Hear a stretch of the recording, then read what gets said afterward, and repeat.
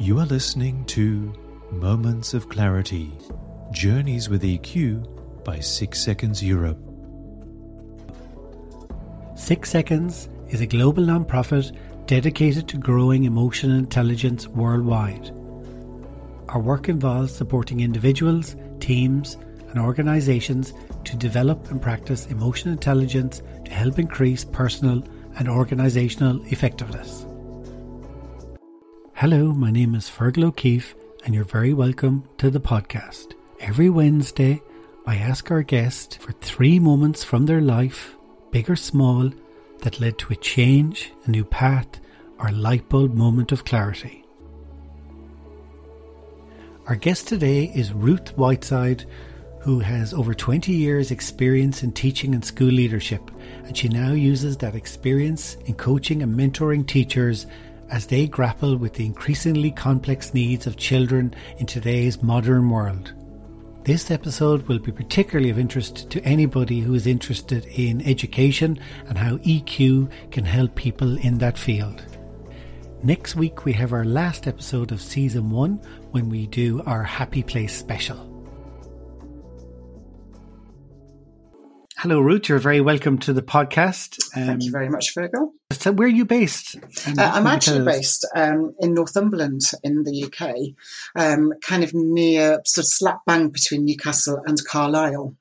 Currently, I as with all self-employed people, I have my finger in lots of different pies. So my the work that I'm passionate about, that I'm pushing all the time, is my EQ work. That's the bit that I'm really interested in. So I was a teacher in primary school for 20 years and a senior leader.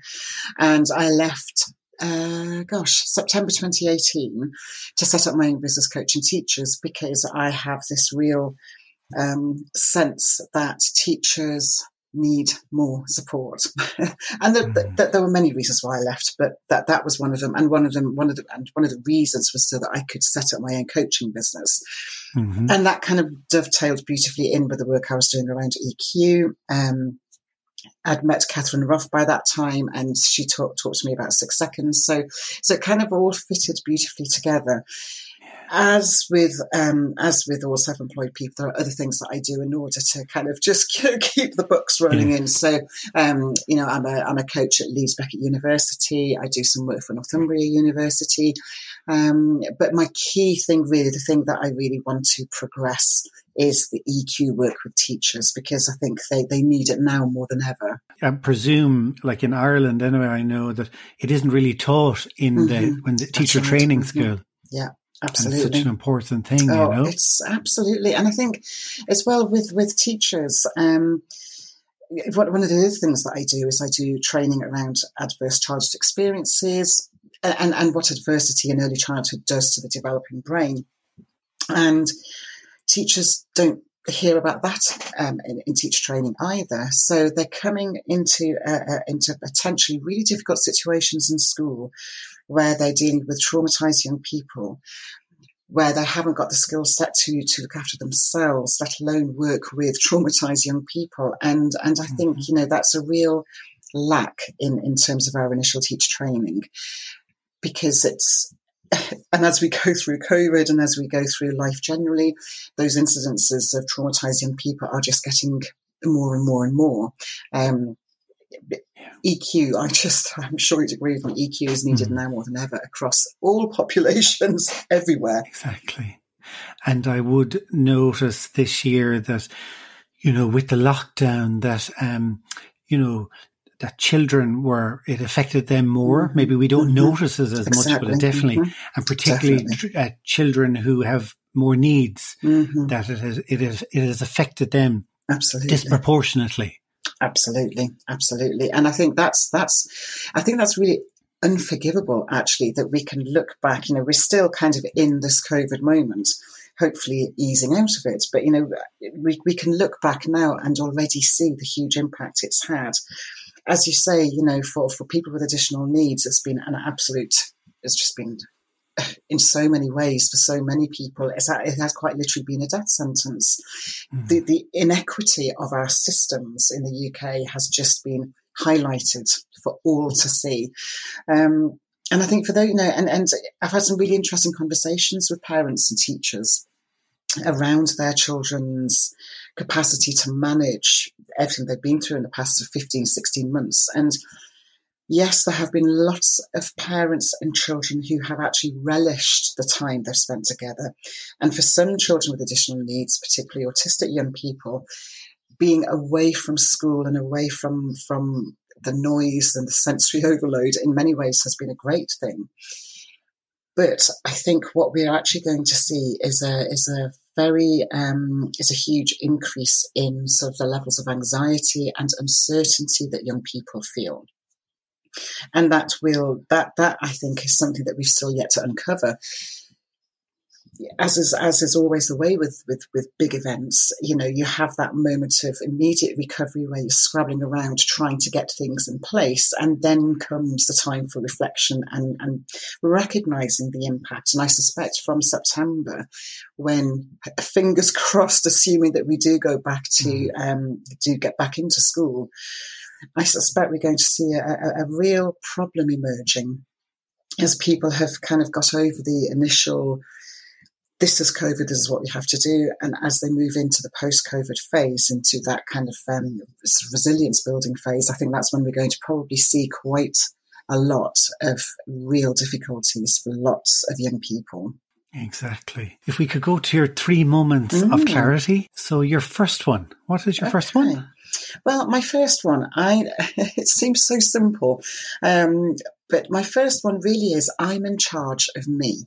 And it's almost, it sounds really trite, doesn't it? But I think for me, when I left teaching, there were lots of reasons around why I left teaching, but one of them, in retrospect, hindsight being a wonderful thing, one of them was because I didn't feel very much in charge of myself. I didn't feel like I had very much control, if you like, over what I was doing, why I was doing it, who I was doing it for. And I left because I kind of hit that point where that sense of loss of control was just too much. And in retrospect, having taken some time out to really think about, life, my career trajectory, and all the rest of that stuff, one of the things I realized was that I had let things happen to me. Again, I think as teachers, we're very used to having things done to us. We're a very done-to profession. And so I think we tend to lose our voice, our sense of autonomy, our sense of control. And what that means is when things are difficult, we've lost the capacity to actually be able to verbalize it in any kind of coherent, clear way. And it then becomes incredibly internalized. I think as well, and I see this really clearly having left teaching and working with teachers from the outside, that we are so good at recognizing when things are not good. And we're very good at finding ways to mitigate those feelings, whether that's sort of self-medication through drinking too much or whatever it might be. But we're also really good at complaining about things which are absolutely worthy of complaint. But there is a point where I suddenly started to recognize who takes charge of that. Who actually deals with those difficult feelings. And we can't just project them onto anybody else. We can't just blame the system, although the system has a lot to answer for. We can't just blame our senior leadership teams. We can't blame the children. There is one person at the heart who can actually change their response mechanism, and that is yourself. And it took me many years to figure this one out. But at the end of the day, it is only you. You are the one person who can change your mindset, your perception, your understanding. And if you don't take time to reflect, and if you don't take time out to think about, why things are the way they are, or to question things, or whatever it is, then actually all you're doing is perpetuating a cycle that it just gets harder and harder to climb out of. So that moment of clarity was in fact, all of my 3 moments of clarity were a long time in the making, I have to say. Yeah, I'm 53 now, thinking, and I'm only now getting this. It's funny you're saying it though, because as you say, it's a very simple idea, but often they're the hardest, because absolutely. Mm-hmm. It's very easy to blame other people, or if you're in a situation, go, I've no control over this. Yeah. And I can't change. So it's a brave thing to do as well, because sometimes then you have to take yourself out of a situation. You have to be brave to go, I'm going to do what suits me, Absolutely. So, yeah.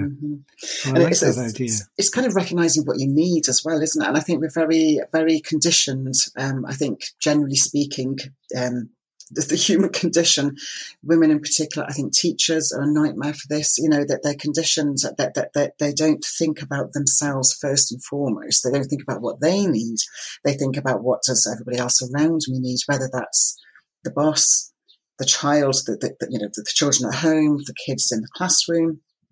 And I think we're too quick to play that passive role. And I really firmly believe, this is why I like to coach teachers in terms of getting them to be more self-aware and recognize what they need. And that can be an incredibly uncomfortable process. On another podcast that I do, I had an interesting chat with a debut author, and her inspiration was her English teacher. And and I would say the same about when I was in school, my English teacher, and both those teachers sort of taught outside the curriculum. There was more of an emphasis maybe on that. And like, for instance, she gave an example, her teacher got everyone in the class to learn a party piece, whether it was a song or a poem. So if they were in a party, they'd have something to recite. And I was so practical. Yes. But it left the most mark on both of us. So, you're talking about teachers, and they feel like they have to do certain things. But the teachers that leave the most mark are the ones that go with, what their heart says how to teach, maybe, Yes, I think you're right. And interestingly, my English teacher at secondary school was my real inspiration, and the perfect teacher. But, this was back in mid-80s. And I guess, we hadn't hit the national curriculum yet. We hadn't hit that point where everything suddenly needed to be standardized the same everywhere. And I wonder if and I know people are very dismissive of teaching in the 70s and 80s, that it wasn't particularly well done, that, you could have brilliant teachers, but you could also have terrible teachers. And I guess that's what people kind of remember about the 70s and 80s. But what I feel is that they had autonomy in a way that our teachers, I don't think, do have autonomy now. And that is another reason why I think teachers end up in this almost quite a passive situation, because everything is either handed to them, or and this is a massive generalization before anybody kind of comes back to us and says, Ruth, that's just a load of rubbish. I mean, I am talking in generalizations here, but it's very, I've just been talking to a school where all of the planning for the lessons is done for the teachers, and they are not allowed to deviate from the plans. So my question to the person I was talking to was, well, who comes up with these plans? Oh, it's a group effort with a senior leadership team. And I just thought, oh, wow, and if this is the way that some schools are going, then what does that say about teacher autonomy? What does it say about recognising individual needs of both teachers and children and pupils? What does it say about the role of teacher? So, I do have a tendency to get on my soapbox about this. So. Yeah, no, I can understand. Okay, so now your next moment of clarity. Okay. So my next moment of clarity, and again, it's taken me a long time to get to this point, but I realise I've always been really afraid of big emotions. And I think there's probably a lot of reasons for that. But it was only in the last couple of years, and I lost a very, very dear friend to cancer, and really struggled with her loss. And kind of... one of those situations where every time I thought of my friend Jill, I would push the thought aside because I couldn't deal with what was all of the emotions that were coming up. And it was really only, and again, the simplest of things, but I was walking the dog one day and Jill popped into my mind, and I just found myself thinking, don't push this aside, Ruth. Let those emotions come. Just let it happen. And what actually happened was I stood still. Luckily, there was nobody around at the time. I just stood stock still and felt this wave of emotions and realised that the key emotion I was feeling actually was a sense of absolute panic, which kind of took precedence over every other emotion I was feeling. And I carried on walking and kind of thought, why am I feeling this sense of panic? And I realised that the panic came from being so desperate to avoid the big emotions that it kind of it kind of seemed to take on a life of its own and become a whole new thing of panic.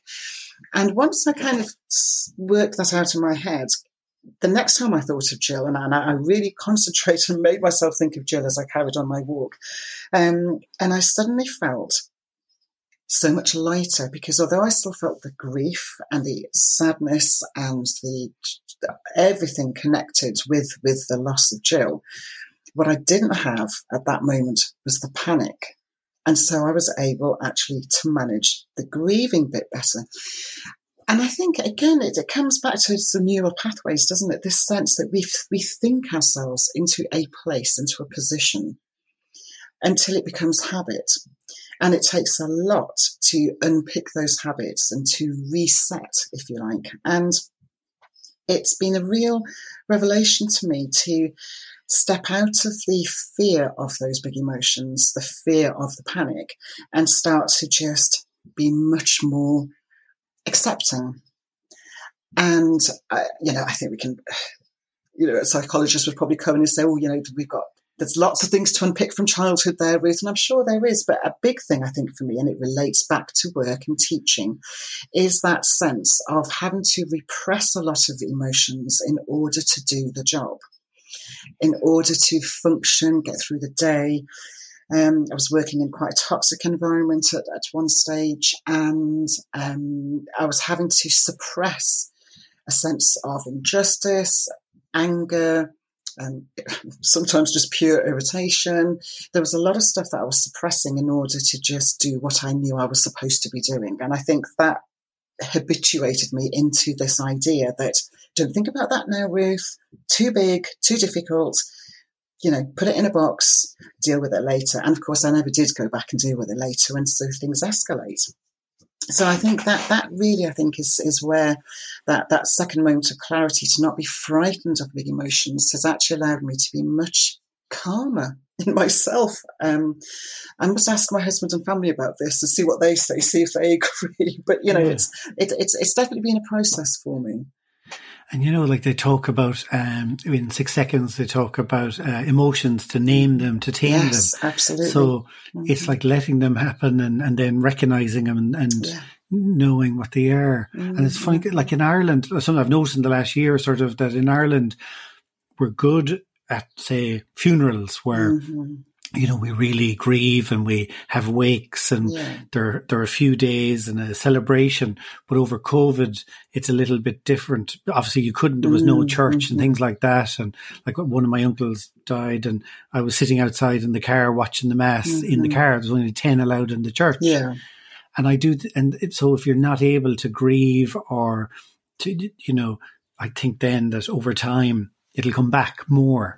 And it's just an example of, if you're able to grieve at the right time, it does help, Definitely, yeah. And I think as well, it's that whole understanding that the physiological process that's happening in your brain. And I think if I look at children and young people and how we teach them to manage their emotions, we need to be teaching them about neural pathways and neuroscience and how the brain works, because then there's a real you've got that practical understanding of what is happening rather than feeling it and not knowing why you're feeling it. And I always liken that to driving or riding a bicycle. I'm rubbish with kind of engineering things. I just don't get how things work. But when I was learning to drive and when I was doing lots of cycling, it was really important for me to understand how the gears worked and how what I did would necessitate a change of gears and what was actually happening inside the engine or in the gear set, because that for me was the only way that I could realistically understand what I was supposed to be doing, if that makes sense. Yeah. And I think it would be so useful to be able to talk to kids about how the brain works, so that this thing about naming it to taming it, which is a really well known thing. I know that there are PSHE programs in school that say, we're going to talk about emotions today, we're going to name them to tame them, but do we ever say why it's important to name them, to tame them? We just call it that. That's the lesson name. So how are you feeling today? Happy, brilliant, sad? Oh, that's a shame. But we don't go into them in any great depth. And this is why I think EQ is so important in schools for kids. And that as teachers, as the adults in school, we model that all of the time. And share feelings and explain why we're feeling it, and remind them that there's a process going on in the brain.